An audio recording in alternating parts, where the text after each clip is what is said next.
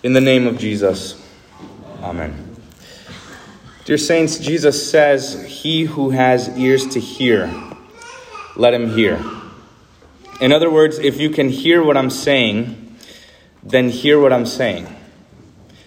And at first, this seems like a useless or redundant syllogism, but Jesus is teaching us something here today. And he tells us that there are some who have ears to hear, which also means that there are some who don't have ears to hear. Now, I'm not saying that some haven't had the opportunity to hear it or just haven't been at the right place at the right time. I'm saying that some have heard the same words, sang the same hymns, read the same Bible, heard the same sermons, and those words have hit their ears, but they have not heard those words. God's word is God's word no matter what, whether we have faith to believe it or not. But when God's word is preached, there are some who don't hear it. They are deaf, in other words, to the Lord Jesus, and their ears are closed to him. So, if you're hearing these words right now and paying attention to them, then these words are for you. And if you're not listening or paying attention, then they're not for you. When Jesus speaks the parable of the sower, the gospel lesson for today, he's not talking to unbelievers who cannot hear him or understand what he's saying. That parable, he is speaking to Christians. This is for you who have been blessed to receive the word of God into your ear and into your heart, to receive it as only the word of God can do. That is, give you faith, because faith comes by hearing, and hearing the word of Christ. This is the work of the word. And this, dear saints, is the secret or the mystery that you can't give yourself ears to hear. God does it. Psalm 40 verse 6 says, "My ears, Lord, you have opened."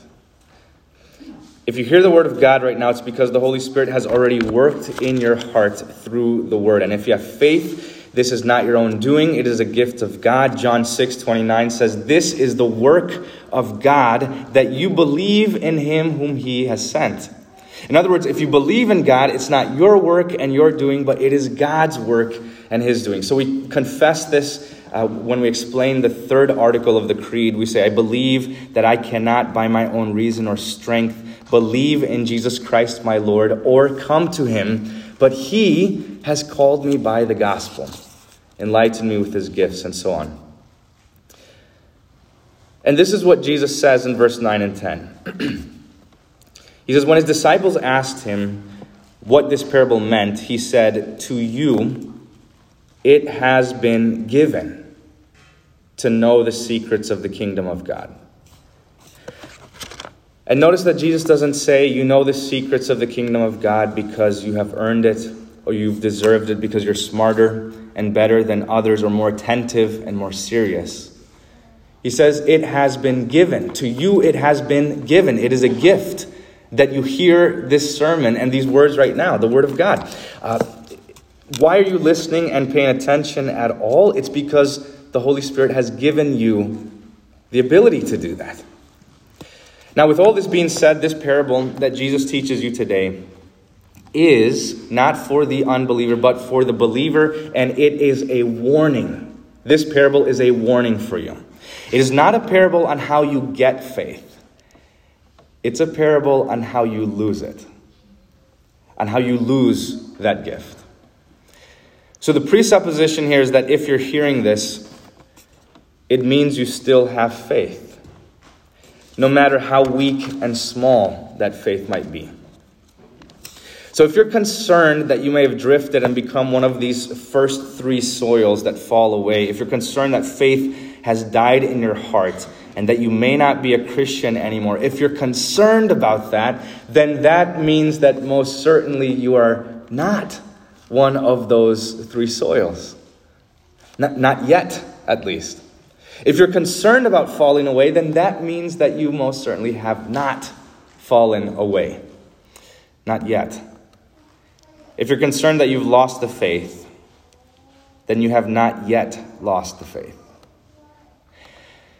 Because if you were one of those three soils, then you wouldn't care. You wouldn't care about what the parable says, or about the soil, or the seed, or even the sermon at all. You wouldn't even care or listen to it. In fact, the only reason you are concerned with what the parable says is if you can actually hear what the parable says. If you can hear and understand what it's teaching. 2 Corinthians 13:5 says that you need to examine yourself to see whether you are in the faith. And I would suggest that this is the way to test yourself, to examine yourself. If losing the faith, if losing Jesus, if losing salvation, if burning in hell forever is something that doesn't bother you, then you're no longer in the faith. But if it does, if those things bother you, then there is at the very least one final spark or ember of faith left in your heart.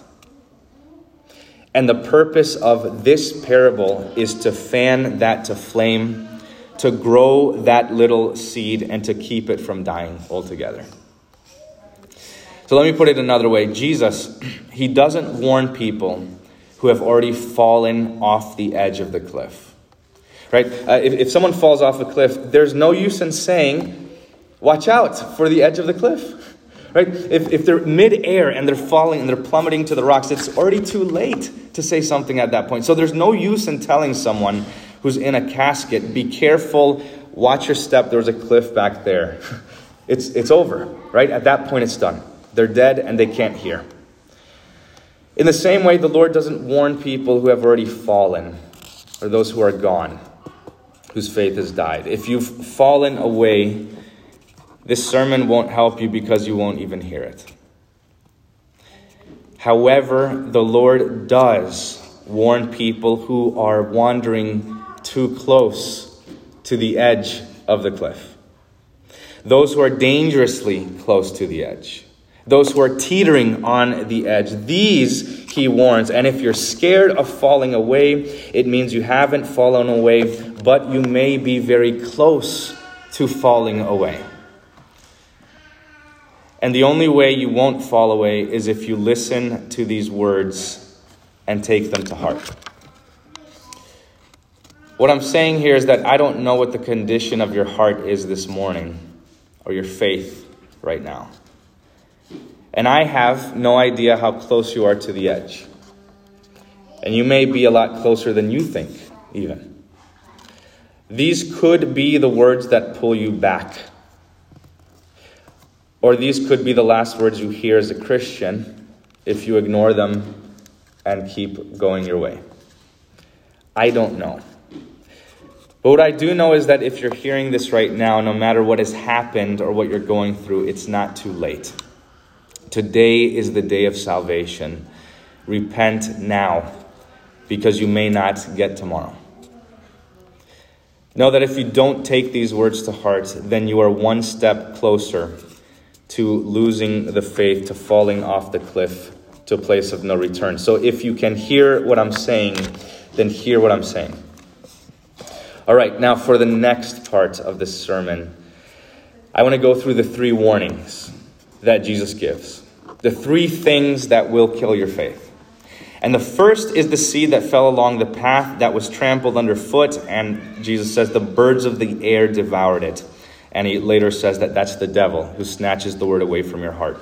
And then Jesus says what this means. He says the ones along the path are those who have heard. Then the devil comes and takes away the word from their hearts so that they may not believe and be saved. That's not really the right translation or the best one.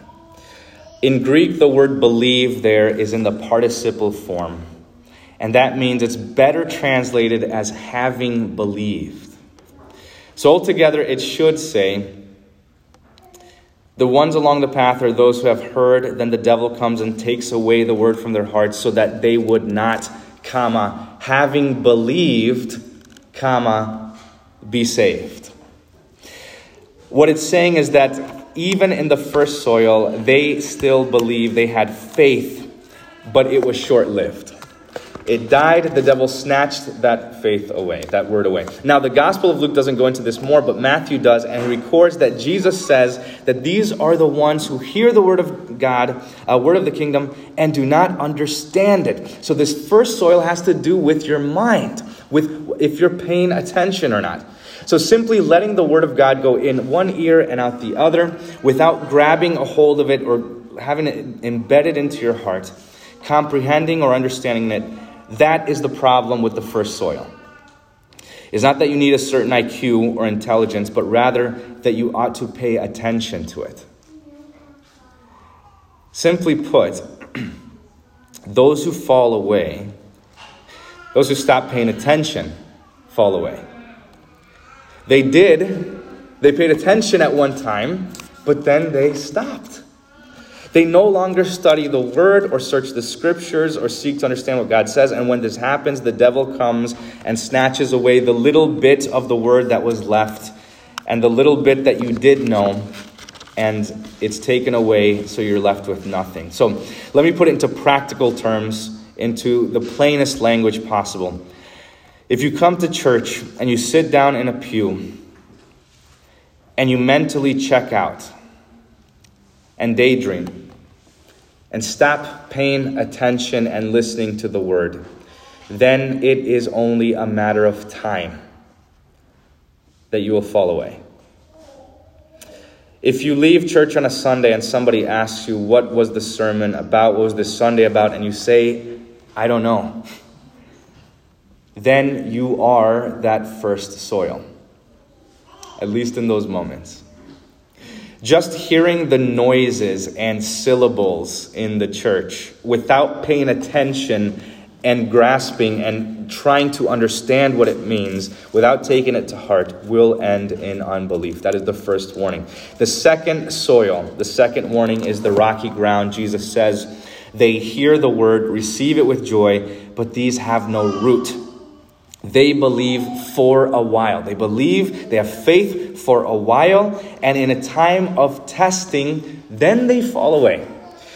So they have a shallow faith, a faith without any depth. They're Christians as long as it is easy to be a Christian, as long as it doesn't require a tough conversation or any inconvenience or giving up any things on my part, any reconciling, any change of life, any amending of ways.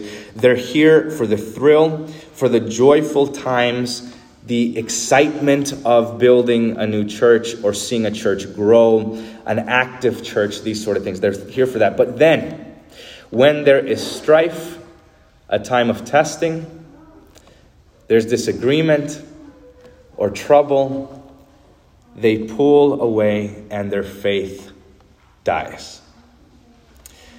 When the world starts mocking and deriding you for being a Christian, these would rather find favor in the world than keep their faith in the Lord. And because they have no roots, they were clinging to the good and exciting times of the Christian life, and then they fall away when it is difficult, when they don't get what they ask for or what they want, and they leave in challenging times. Now, you Christians need to examine why you're here in church. If you're here out of habit, or for social reasons, or to find friends, or because it's convenient, or whatever it may be, then you have a shallow faith that in time will die in times of testing. And if you're content with God as long as your life is going well, as long as you're healthy and wealthy and successful, and this is a God you can trust in and pray to and believe in, then beware, because you are dangerously close to the edge. Faith that has roots is a faith that trusts in God in the midst of suffering, while suffering. Now, I'll say it this way. Don't use your suffering and trouble as a way to pull away from the church or God's word. In fact, use that suffering as a way to drive the word deeper into your soul. When you go to the hospital, bring your Bible.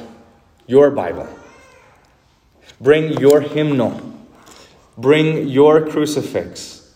When there's trouble and strife, don't distance yourself from the church. Drive the word deeper into your soul and to your spirit, and hold on to Jesus' word all the more. The third soil is the one with the weeds and the thorns. And Jesus says this, that he says, they are those who hear, but as they go on their way are choked by the cares and pleasures of life. The cares and riches and pleasures of life, and their fruit does not mature. Now, the first two soils, the faith dies rather quickly. But this last way takes a long time.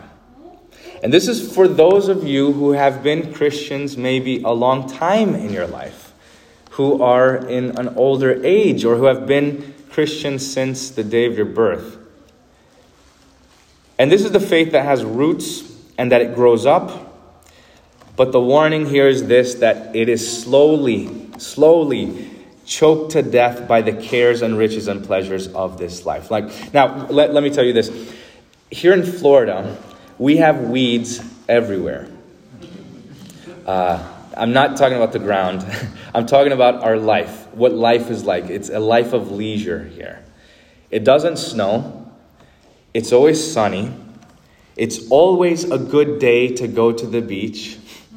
Every Sunday is a good day to go to the beach. Every Sunday is a good day to go to the theme park. All the days are good to hang around and eat and visit with people and do all sorts of great things. So it's easy to sit back and relax and to not take anything too seriously, or to take church too seriously, or the word, or theology, so on and so forth. And I'm assuming that's why the majority of all of you have moved here to Florida and not further north or something like this. God has blessed us with a good state, a great weather, great things around us. But these things, these cares and riches and pleasures, the Lord says, are weeds. And if you are attached to them and you grow up in the midst of them, if you're attached to a particular sin or a thing or a behavior that you keep going back to, this will grow with you and it will choke out the faith that you have. The word that is in your heart, it will choke that out if you don't pluck it out, if you don't take it out. If you don't take these weeds out, the weeds will take you out. I can't tell you how many times I've seen people schedule things for Sunday morning during church, which we've been meeting on Sundays for 2,000 years.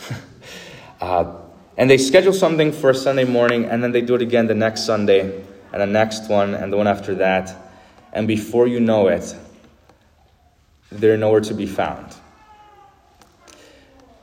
Now I want to talk to the parents in particular, especially those of you who still have children with you in your home. The best place in the world for your child to be is right here in church with you.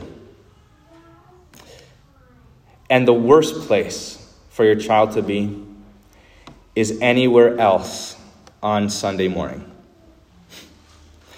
Take this warning seriously and to heart. Don't enroll your children in things that compete with their Sunday morning. You get one chance to raise your children. One.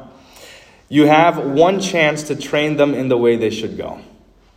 And you don't get those days back. When they are gone, they are gone. Your child is one once, they're two once, they're 10 once, they're 18 once, and they're gone.